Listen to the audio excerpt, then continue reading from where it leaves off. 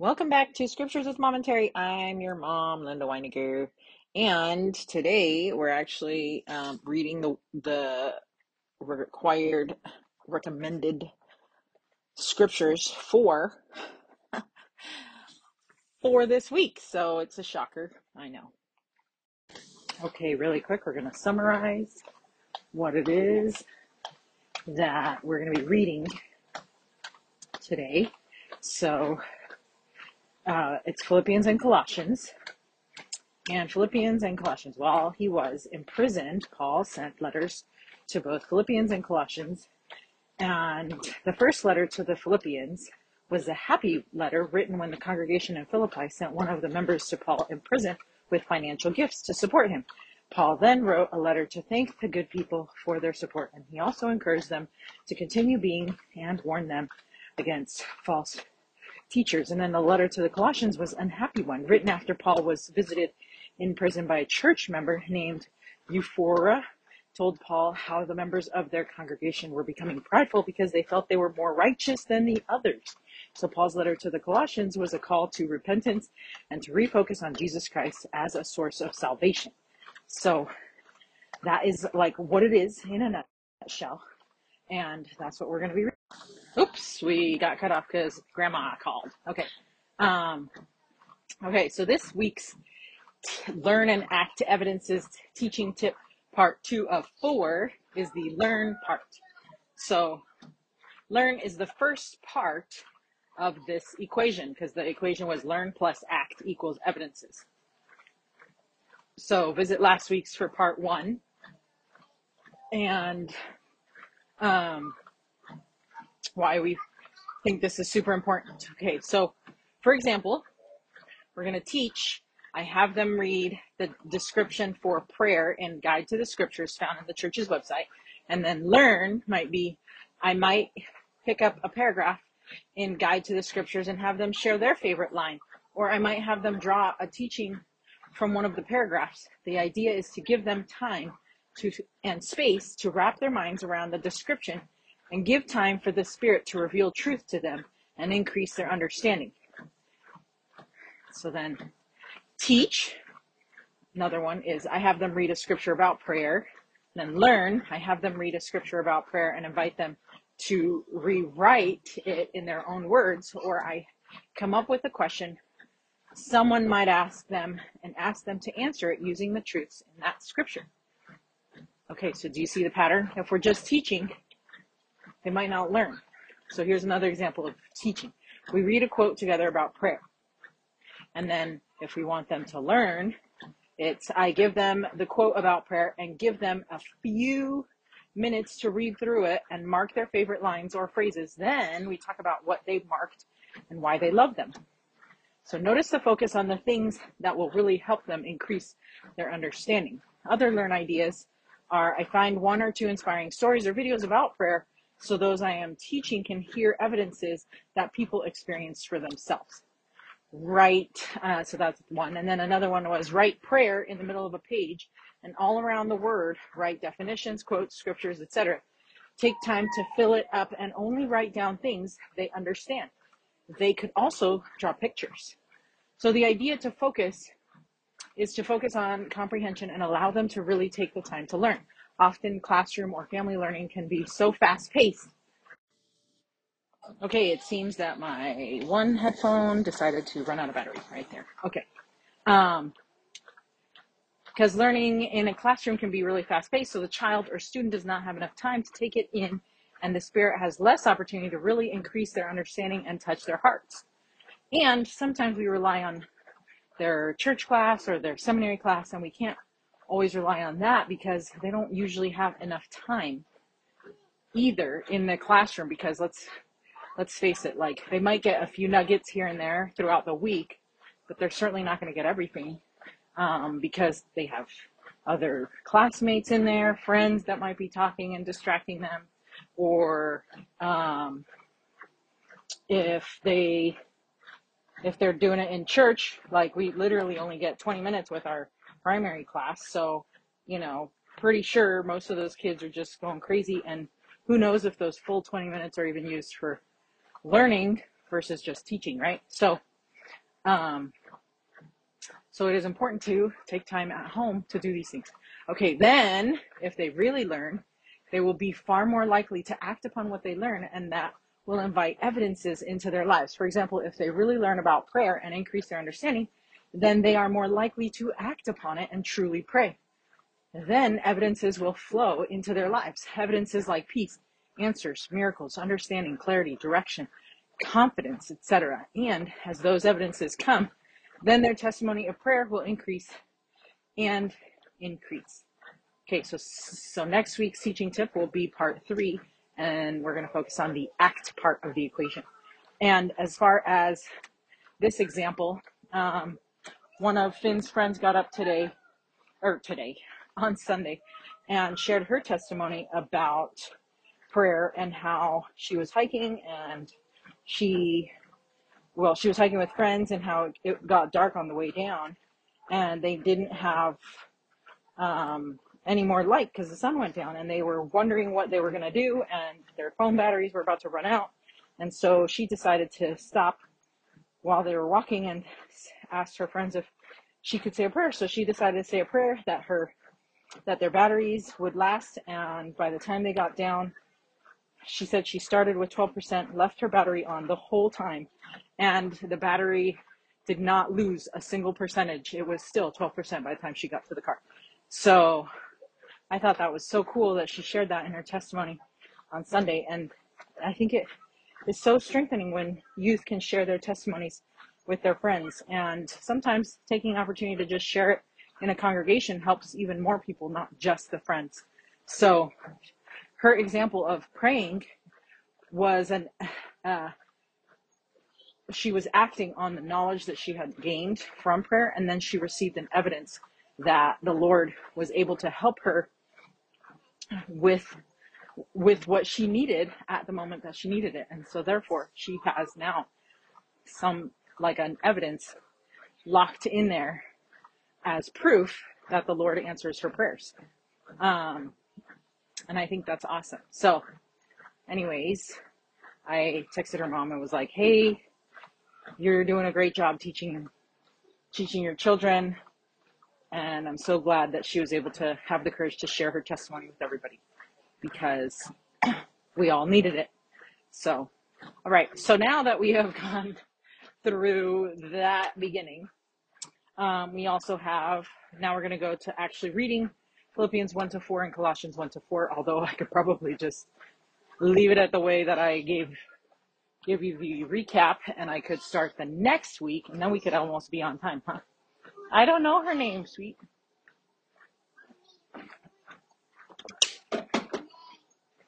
I don't know their name, sweet. Okay. So some facts about Philippi. The Philippians, they're different.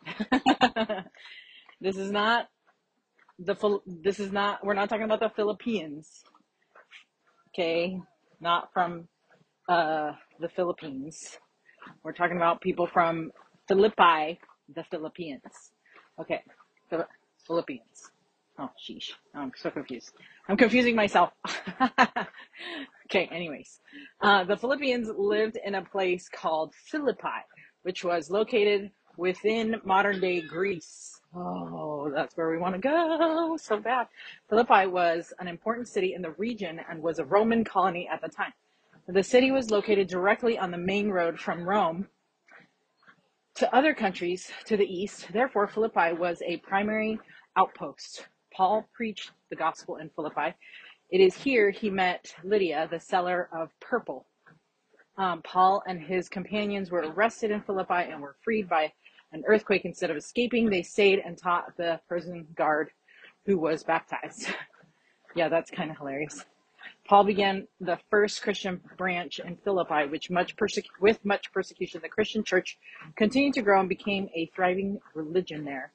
It is to these Christians Paul was writing to.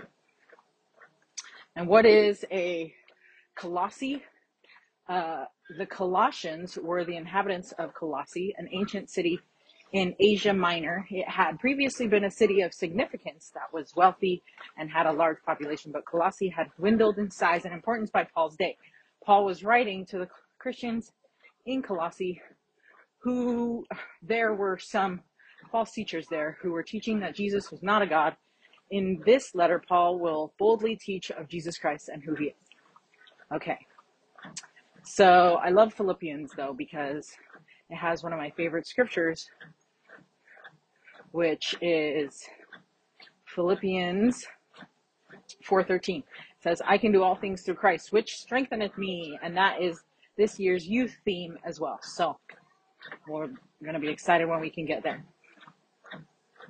Okay. Philippians 1, Paul and Timotheus, the servants of Jesus Christ, to all the saints in Christ Jesus, which are at Philippi, with the bishops and deacons. Grace be to you and peace from God our Father and from the Lord Jesus Christ. I thank my God upon every remembrance of you, always in every prayer of mine, for you all making requests with joy.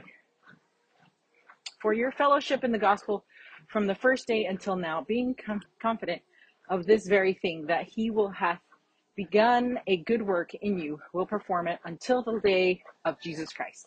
So this is the second coming now he's talking about.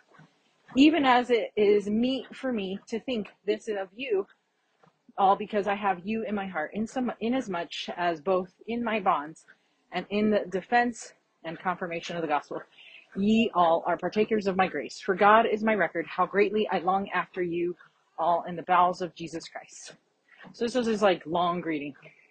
And he was still a prisoner. Okay, and this I pray, that your love may abound yet more and more in knowledge and in all judgment, that ye may approve things that are excellent, that ye may be sincere and without offense till the day of Christ, being filled with the fruits of righteousness, which are by Jesus Christ, unto the glory and praise of God. And then verse 12, but I would ye should understand, brethren, that the things which happened unto me have fallen out rather unto the furtherance of the gospel, so that my bonds in Christ are manifest in all the palace and in all other places. And many of my brethren in the Lord, waxing confident in my bonds, are much more bold to speak the word without fear. Some indeed preach Christ, even of envy and strife, and some also of goodwill. The one preach Christ of contention, not sincerely, supposing to add affliction to my bonds, but the other of love, knowing that I am set for the defense of the gospel. What then? Notwithstanding every way, whether in pretense or in truth, Christ is preached, and I therein do rejoice, yea, and will rejoice. Okay, so we have a quote here from Elder M. Russell Ballard, and he gave this General Conference address in October 1988 and spoke of the importance of fellowshipping. He shared two stories that express the importance of noticing one another and the power that fellowshipping can have. So here's the second story that he shared. So the second story involves two sisters who live 2,000 miles from each other. Each was taught the missionary discussions by the full-time missionaries. Each felt the confirming witness of the Spirit and was baptized. Both were single adults in their early 20s. One sister attended church meetings, met the bishop, developed friendships with members who invited her into their homes. Ward members made her feel welcome and wanted. She was given a church calling immediately after her baptism, and she continued to learn and live gospel principles while associating with ward and stake members. She participated continually, serving in various ward, stake, and general church callings.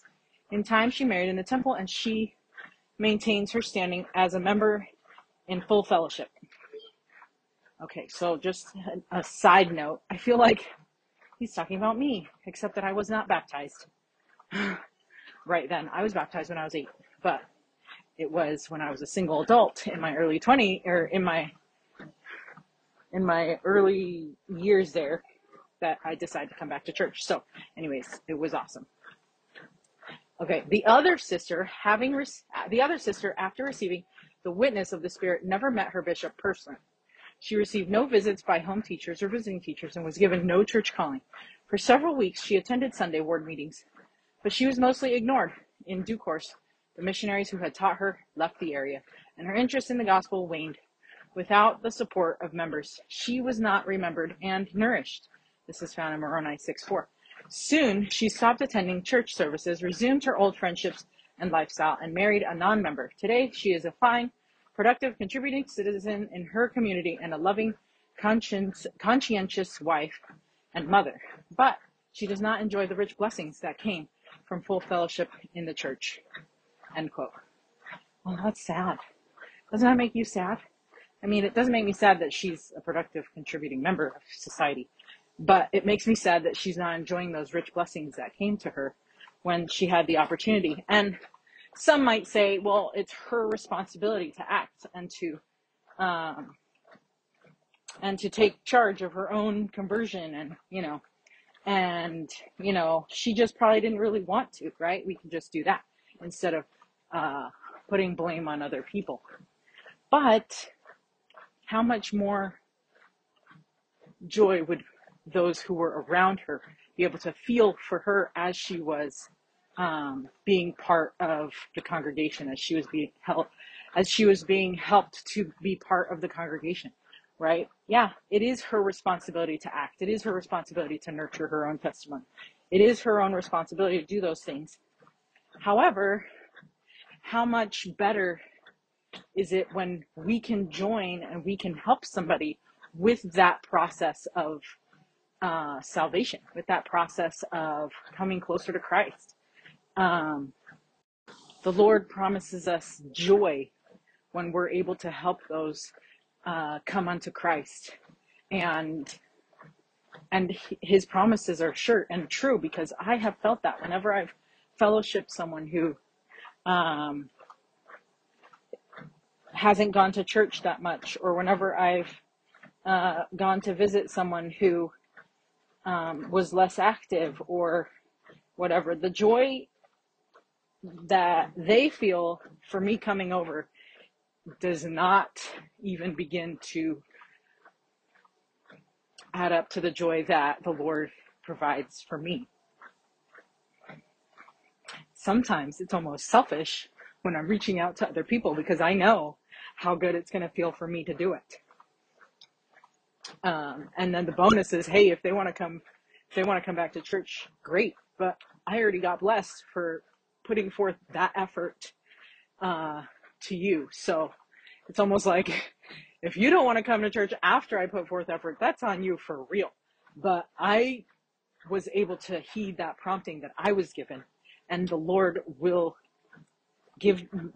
provide that joy that he promised as we minister to those around us. And so it is something that we can search after for ourselves. If you're ever feeling like you need a little bit more joy in your life, reach out to somebody and help them feel that the Lord loves them. They don't have to be non-members, and they don't have to be inactive, and they don't have to be special project or whatever, just anyone. And I promise you that the Lord will bless you to feel his love for you in reaching out to somebody that he needed to reach out to. So I think in the end, this sister who was not ministered to by her ward members is not going to feel bad that her ward members didn't come and minister to her. She's going to get, in my book, she's going to get every opportunity to continue to have a relationship with Jesus Christ later on. And it's the ward members and her neighbors and her friends that could have, or maybe not friends, but acquaintances, that could have made a difference. And they're the ones that are going to feel bad. And they're the ones that are going to have to figure out how to forgive themselves for not reaching out to her, because they could have been an instrument in the Lord's hands to bring her closer to him. And they chose not to. So she's gonna be fine, right? It's those who didn't act on those promptings that are gonna feel bad. Okay, verse 19. For I know that this shall turn to my salvation through your prayer and the supply of the Spirit of Jesus Christ, according to my earnest expectation and my hope that in nothing I shall be ashamed, but that with all boldness, as always, so now also Christ shall be magnified in my body, whether it be by life or by death. For to me to live is Christ, and to die is gain. But if I live in the flesh, this is the fruit of my labor. How is that even possible? Yet what I shall choose, I want not. For I am in a strait betwixt two, having a desire to depart and to be with Christ, which is far better. Nevertheless, to abide in the flesh is more needful for you. Okay. I understood nothing of that almost nothing.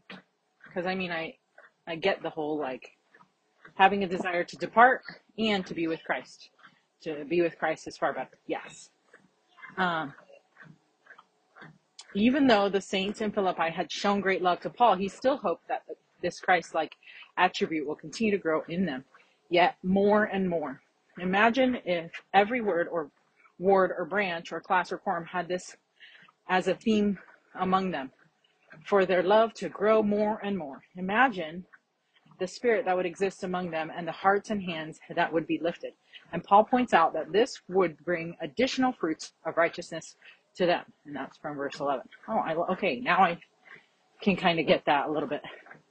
And then verses 15 to 18, not all Christians who were sharing the gospel were well-intending. And who knows, maybe me sharing the gospel as a selfish thing is not well-intending, but I want to share about what I know about Jesus Christ and help them understand his love for them, because I know I'm going to feel that love back, right? And so maybe it's a little selfish, but I think that's okay. But maybe some of them weren't well-intending. Maybe I know that there are some people in the church or some people who have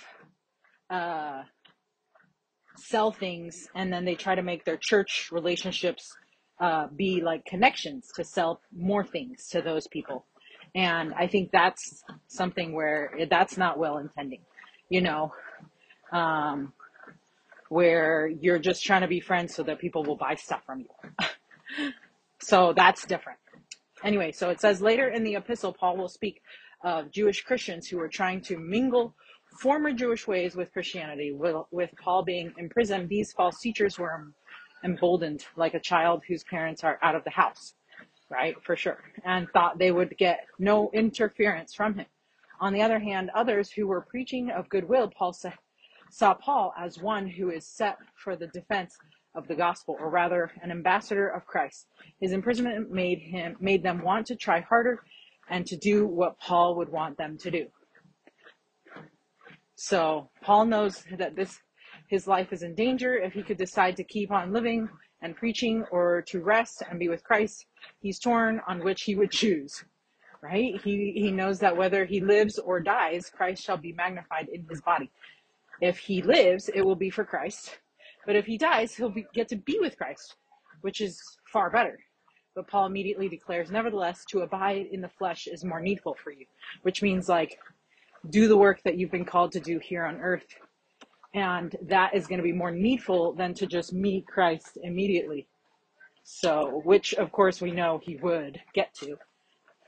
So, because it is a blessing to be able to live here in mortality and experience all the things that it has for us to experience, even though a lot of the things are so hard. Okay, verse 25.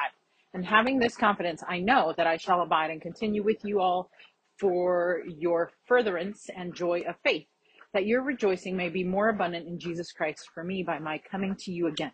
Only let your conversion be as it becometh the gospel of Christ, that whether I come and see you or else be absent, I may hear of your affairs, that ye stand fast in one spirit, with one mind, striving together for the faith of the gospel, and in nothing terrified by your adversaries, which is to them in evident token of perdition, but to you of salvation and that of God.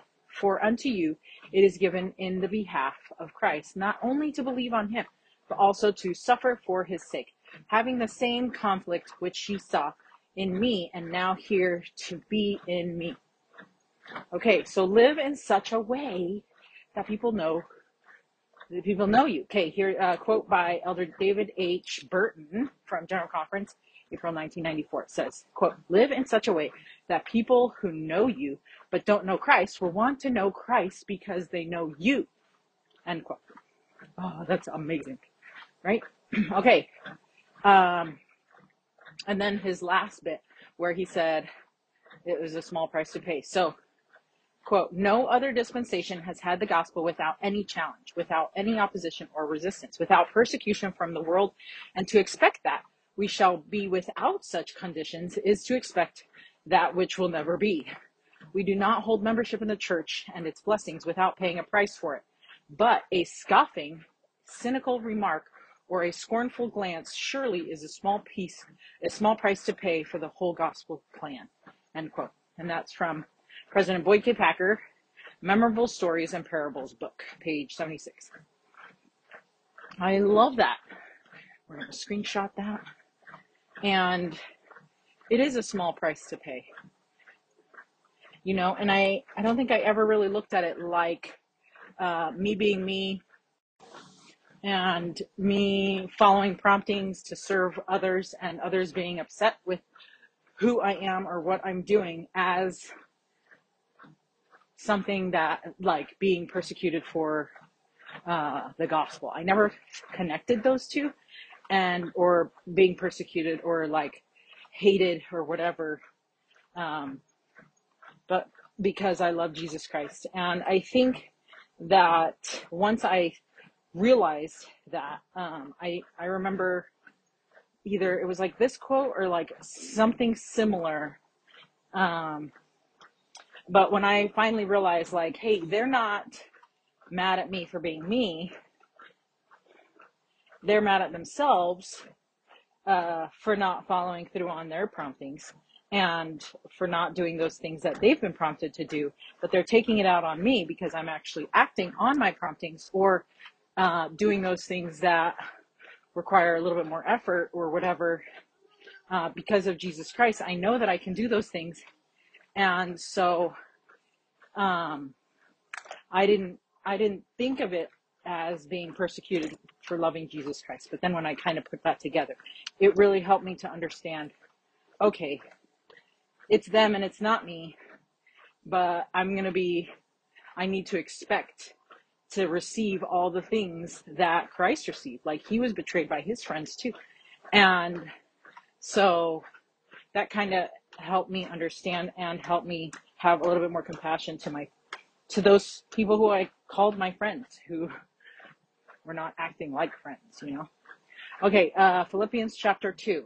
If there be therefore any consolation or comfort in Christ, if any comfort of love, if any fellowship of the Spirit, if any bowels and mercies, fulfill ye my joy, that ye be like-minded, having the same love, being of one accord, of one mind. Let nothing be done through strife or vainglory, but in lowliness of mind, let each esteem other better than themselves.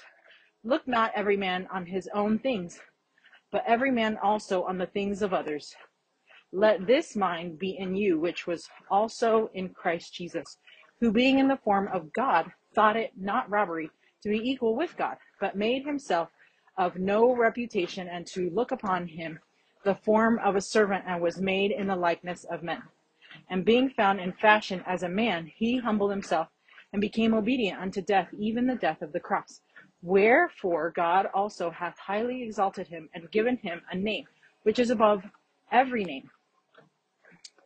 And they're talking about Christ and how he is the ultimate example. Okay, verse 10, that at the name of Jesus, every knee should bow, of things in heaven and things in earth and things under the earth, and that every tongue should confess that Jesus Christ is Lord, to the glory of God the Father. Wherefore, my beloved, as ye have always obeyed, not as in my presence only, but now much more in my absence, work out your own salvation with fear and trembling. For it is God which worketh in you both to will and to do of his good pleasure.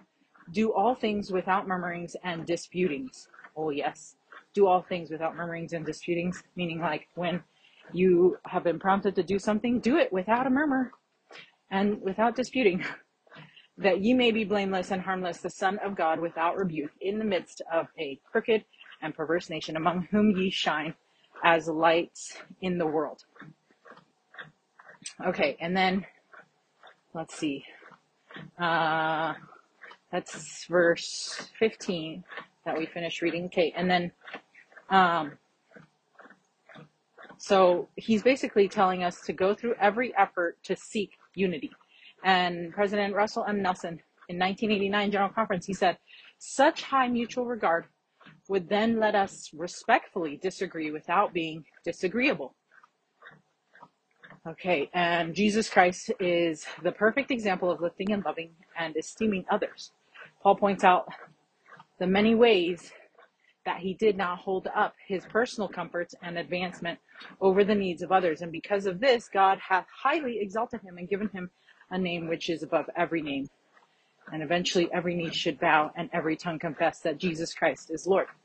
And Satan seeks to cause division rather than unity and spreads the lie that self-interest is what will lead to success, and that to become great, we must focus on ourselves and our own advancement. But in truth, Jesus has shown us what the power of love and selflessness can achieve. And I want to play that song. The song is called What a Beautiful Name, and a lot of people, do like remake that song or cover that song or sing that song, but the one that I really like is by Hillsong Worship. That one's really cool.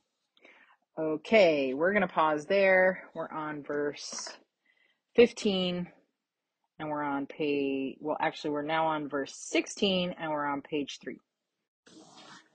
Okay, holding forth the word of life, that I may rejoice in the day of Christ, that I have not run in vain, neither labored in vain. Yea, and if I be offered upon the sacrifice and service of your faith, I joy and rejoice with you all. For the same cause also do ye joy and rejoice with me. Okay, so some people use the phrase work out your own salvation to support the idea. This is from Philippians chapter 12, verse 2, or chapter 2, verse 12, to support the idea that we are saved only by our own efforts.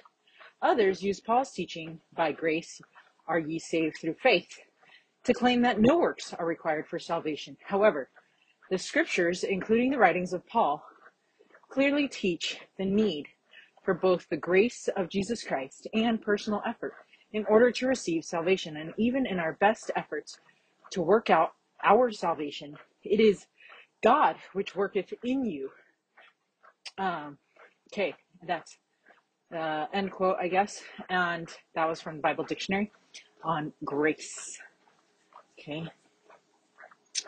So just Paul is exhorting the saints to work out their salvation. And that's where, that came from. And then verses 13 to 18 explains that salvation is reachable for each of us since God is working in us. The Greek word used for worketh means worketh effectually, which means that it is capable of producing the intended effect. Or in other words, God is capable of leading us to eternal life.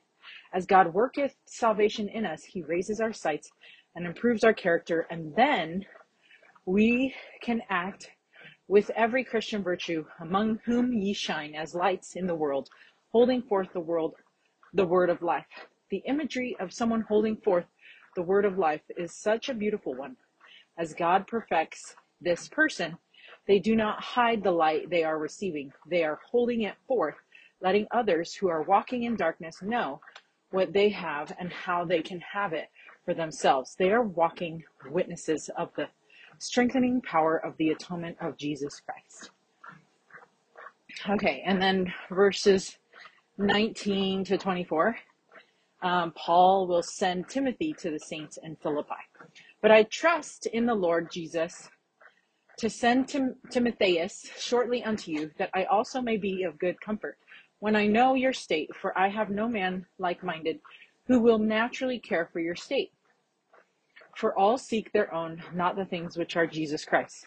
But ye know the proof of him, that as a son with the Father, he hath served with me in the gospel. Him therefore I hope to send presently, so soon as I shall see how it will go with me.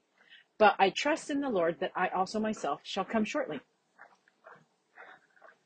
Paul intends to send Timothy to the saints in Philippi and make sure that they know that Timothy has Paul's approval, which is so cute, the way that he talks about, he's like my son in the gospel. And I think that's where like the whole, I remember when Dad was telling me about missionaries and how they call each other sons and dads and everything, or whatever. I think because of who taught them or who brought them closer to Christ, or was it because somebody was like a greenie and the other one was like older and then they took them under their wing? I don't know. But I think that that's where that comes from. But you'll have to ask Dad for sure, because I am not sure. I can't remember specifically if it was like because they were like your trainer, you call them dad, or if it was because they were the zone leader that you call them your dad. I don't know. So anyways, it was unclear what experiences Epaphroditus and Paul had together, but he did earn, but we don't know. You guys don't know that yet because I haven't gotten there. So we'll keep reading there. So yet I supposed it necessary to send you Epaphroditus,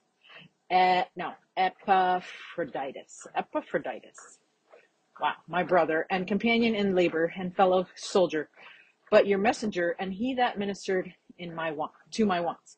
For he longed after you all and was full of heaviness, because that ye had heard that he had been sick.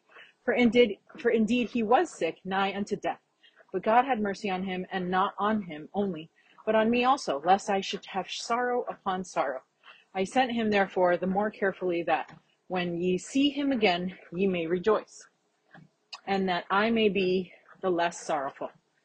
Receive him therefore in the Lord with all gladness, and hold such in reputation, because for the work of Christ he was nigh unto death, not regarding his life, to supply your lack of service toward me. So Epaphroditus became very ill, and the news of his illness reached Philippi. When Epaphroditus heard of their concern for him, he began longing for home and the friends he had there. Therefore, Paul tells the saints to receive him with all gladness. Notice how Paul spoke about Timothy and Epaphroditus. He did not hold back praise. What does this teach about Paul? Oh, and Paul was such a sweet guy, it seems, always looking for positive stuff, right? President Ezra Taft Benson taught, praise your children more than you correct them. Praise them for even their smallest achievement. End quote. President Ezra Taft Benson, October 1981 General Conference. Oh, I love that. I'm all about praising small accomplishments. Speaking of small, quote-unquote, accomplishments, Dad was able to submit his film to Sundance, and he didn't want me to tell anybody, or doesn't want me to tell anybody, because he doesn't think it's that huge of an accomplishment. And I'm thinking, what? Like, of course it's a huge accomplishment. Not everybody can submit a film to Sundance. And anyways, I think it's a huge accomplishment to finish a movie, have it ready, fill out all the forms and everything for you to be able to submit to Sundance. So anyways, congrats to Dad on Renaissance Kid, and to all of us for supporting Dad in his passion project, but because it is a huge accomplishment. So everybody take a minute, give Dad a hug. And who knows, I might still post something up because I think it's a huge accomplishment. Okay, now we're on Philippians 3, 1-8. Okay, finally, my brethren, rejoice in the Lord. To write the same things to you, to me indeed, is not grievous, but for you it is safe. Verse 2, beware of dogs. Cue the song, Who Let the Dogs Out? Okay, no, for real. Beware of evil workers. Beware of concussion. Okay, so he was referring to unholy men. And yeah, I guess who will deceive us, right? Verse 3, for we are the circumcision which worship God in the spirit and rejoice in Christ Jesus and have no confidence in the flesh. Okay, so it's so weird because they always bring up circumcision. I'm like, honestly, let it go. But they won't. So, but they're talking about the spirit, not the flesh. Okay, guys.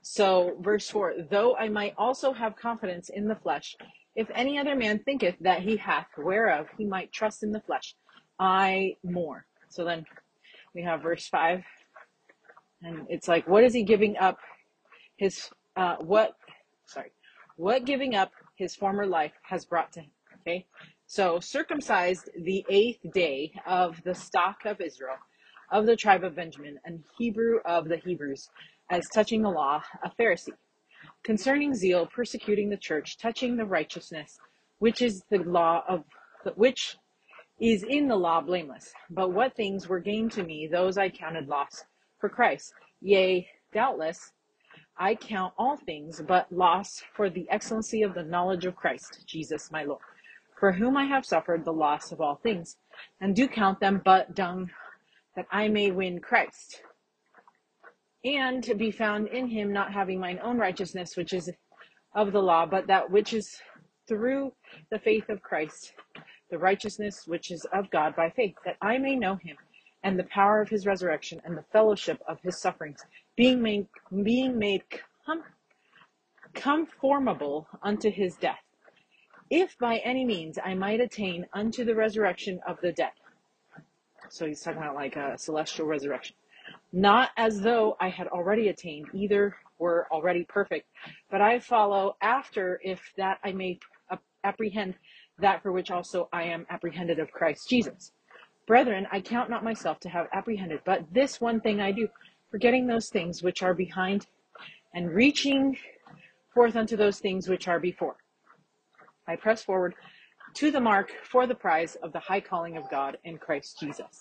So here Paul is trying to outline what he has learned, and he answers with these things that he's learned.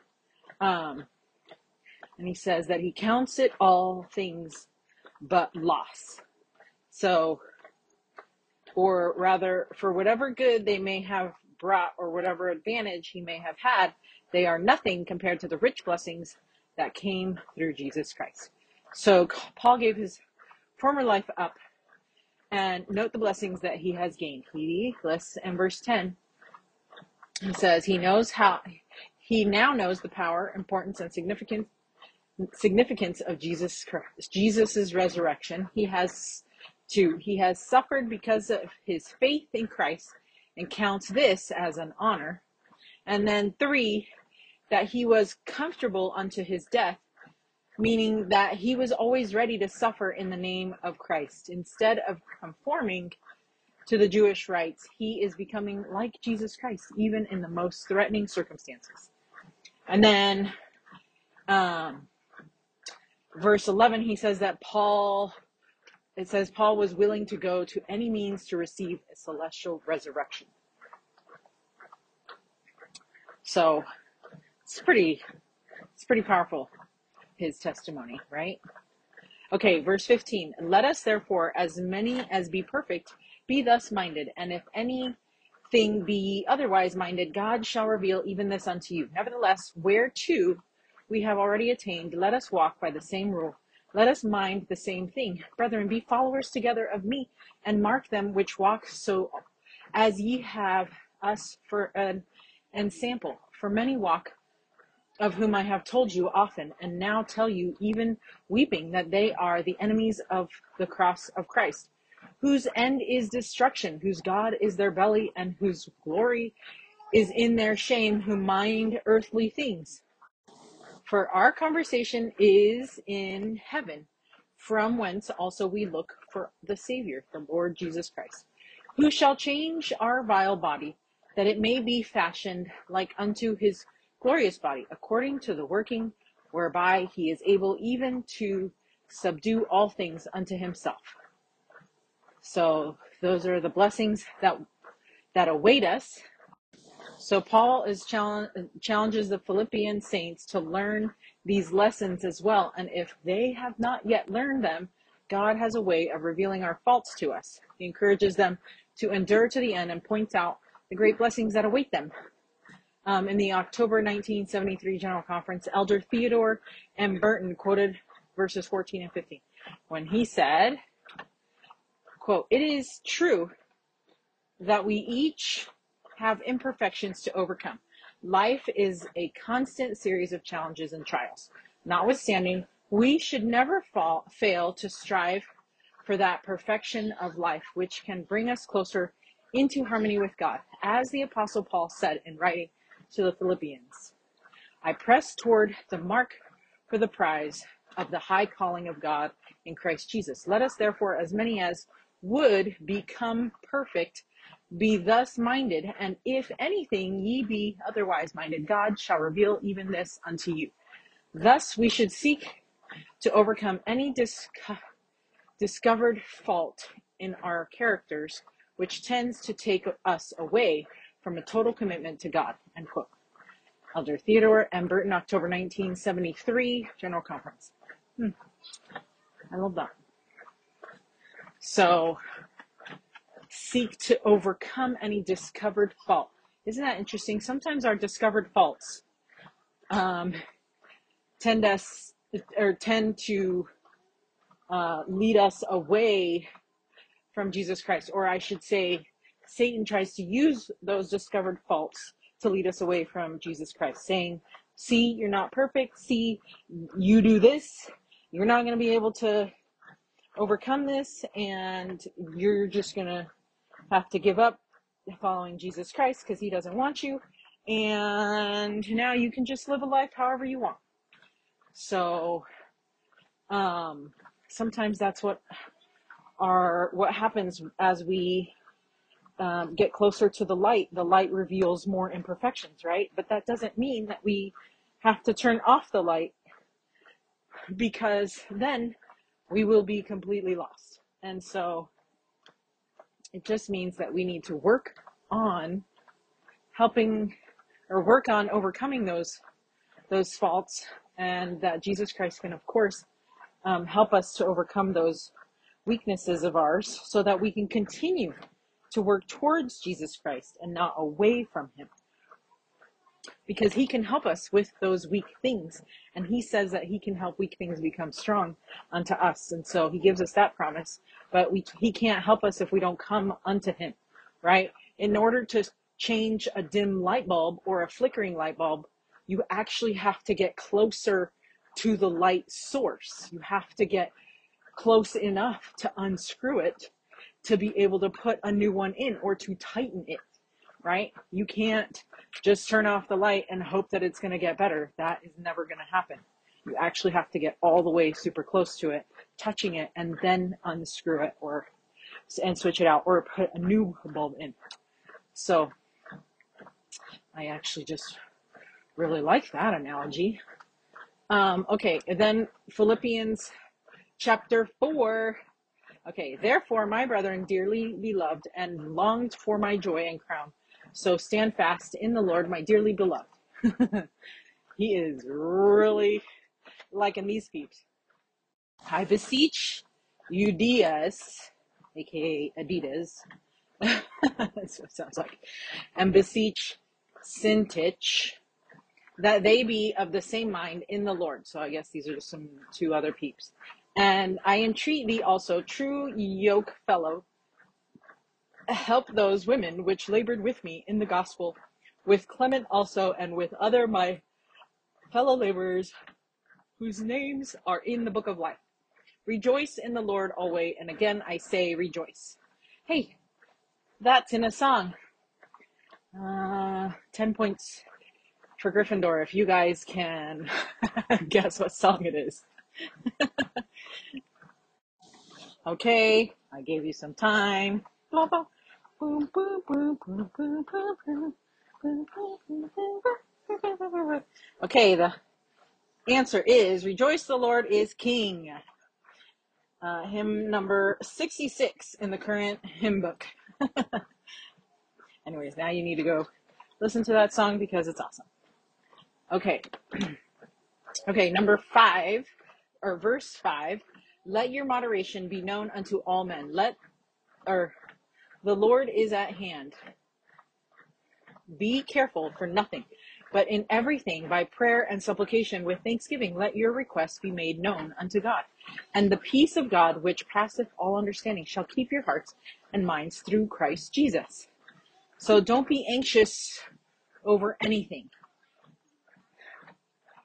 That is hard. That's a V, Nick. That's a V. That's not an A. No, it's a V, like that. An A has the a cross by it, like right there. You could keep looking for an A, and I'll show you. Okay, Flora's practicing her letters. Good job, miss. Okay, Paul's counsel here is full of truths that will bless any Christian saint.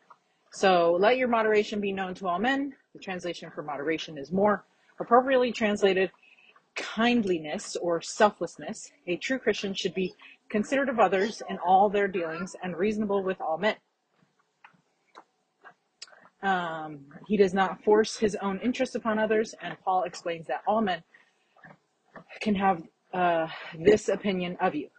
And then verse 6 and 7, with dangers and threats lurking around every corner, we all need these next words from Paul. He says, be careful for nothing. What's funny is I'm always telling people to be careful. Be careful, be careful, be careful. And Paul's trying to undo that work, like be careful for nothing. The meaning of the word careful is not the meaning we use today, though. In this context, it means to be over anxious and overthink things, to be full of care. In a sense, it overtakes you and fills you with anxiety.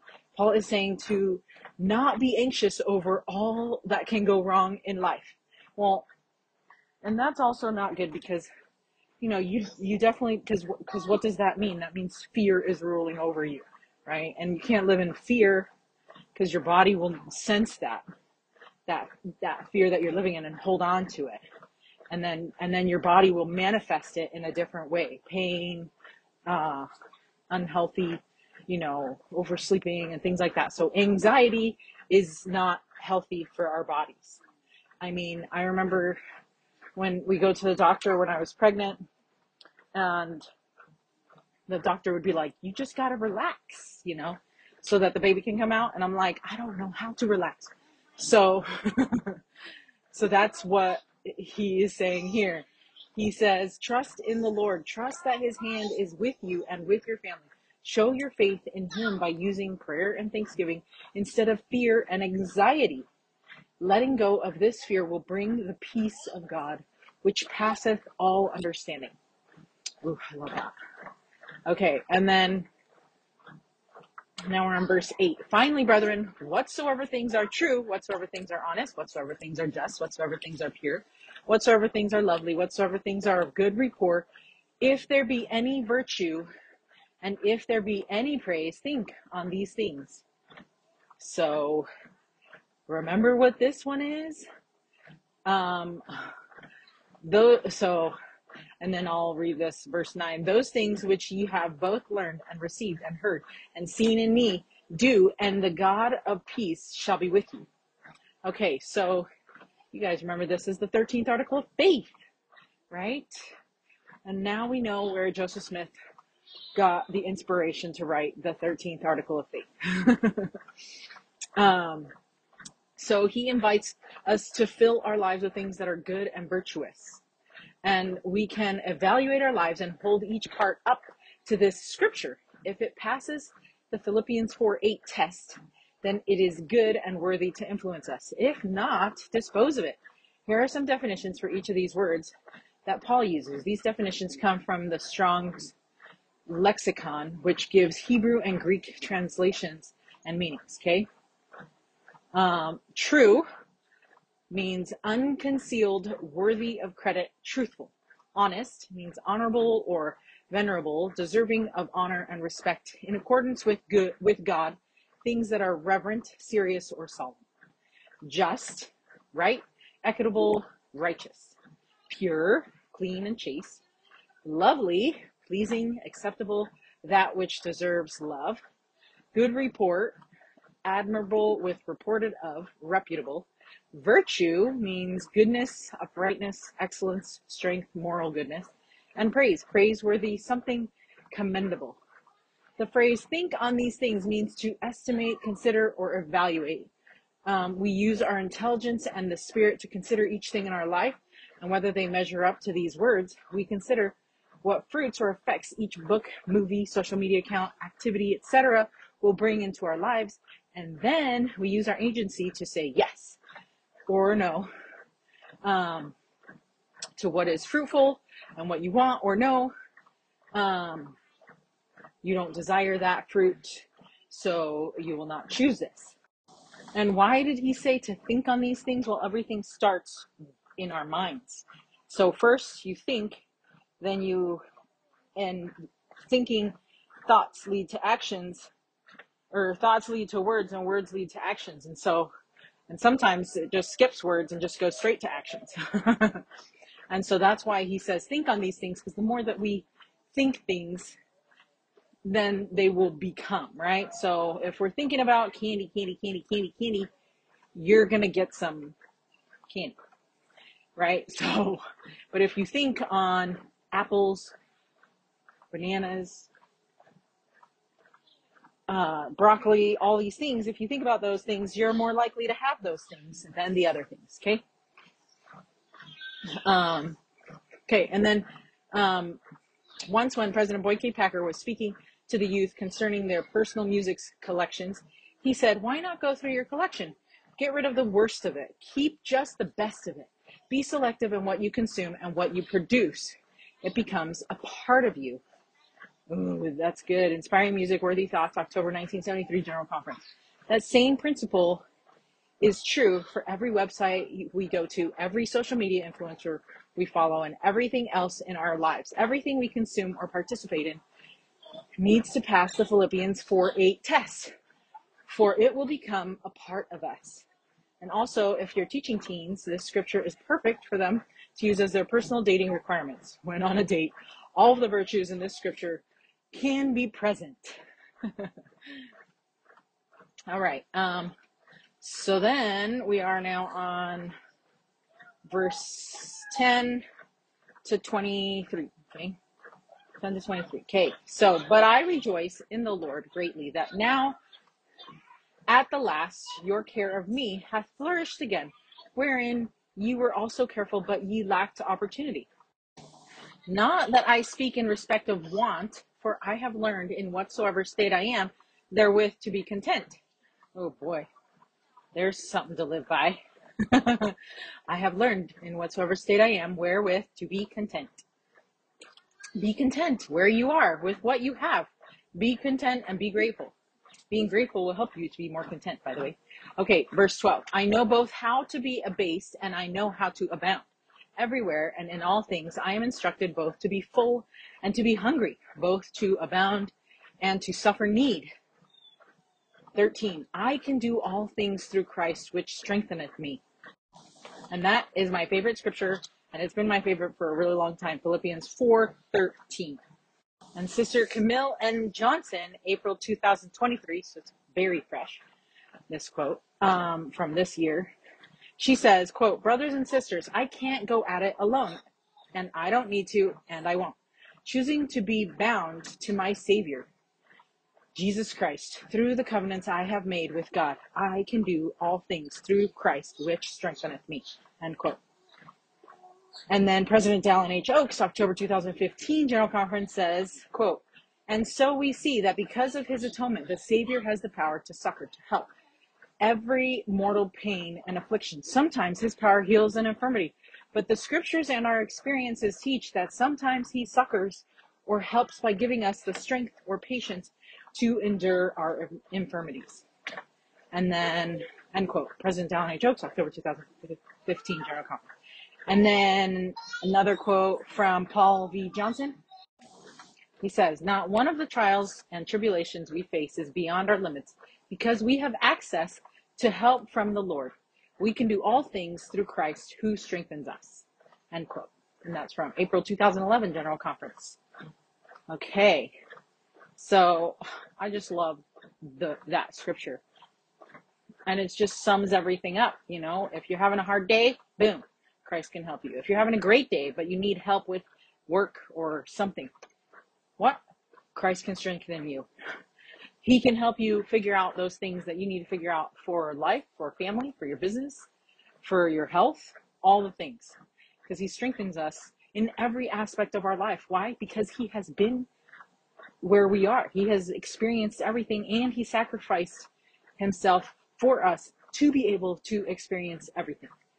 So he's given us everything, and we have no excuse. We are literally left with no excuses. He's there to help us, and he's there to strengthen us. And that's what it comes down to. And if you don't take advantage of his help, then we're the ones missing out. And that's what it is in a nutshell. Okay, verse 14. Notwithstanding, ye have well done, that ye did communicate with my affliction. Now ye Philippians know also that in the beginning of the gospel, when I departed from Macedonia, no church communicated with me as concerning giving and receiving, but ye only. For even in Thessalonica ye sent once and again unto my necessity, not because I desire a gift, but I desire fruit that may abound to your account. But I have all and abound. I am full, having received of Epaphroditus the things which were sent from you, an odor of sweet smell, a sacrifice acceptable, well-pleasing to God. But my God shall supply all your need according to his riches in glory by Christ Jesus. Now unto God and our Father be glory forever and ever. Amen. Salute every saint in Christ Jesus. The brethren which are with me greet you. All the saints salute you, chiefly they that are of Caesar's household. The grace of our Lord Jesus Christ be with you all. Amen. It was written to the Philippians from Rome by Epaphroditus. Wow. Amazing. Love chapter 4 of Philippians. Okay. Actually, really quick before we finish it off, go listen to the I Can Do All Things Through Christ song by Strive to Be.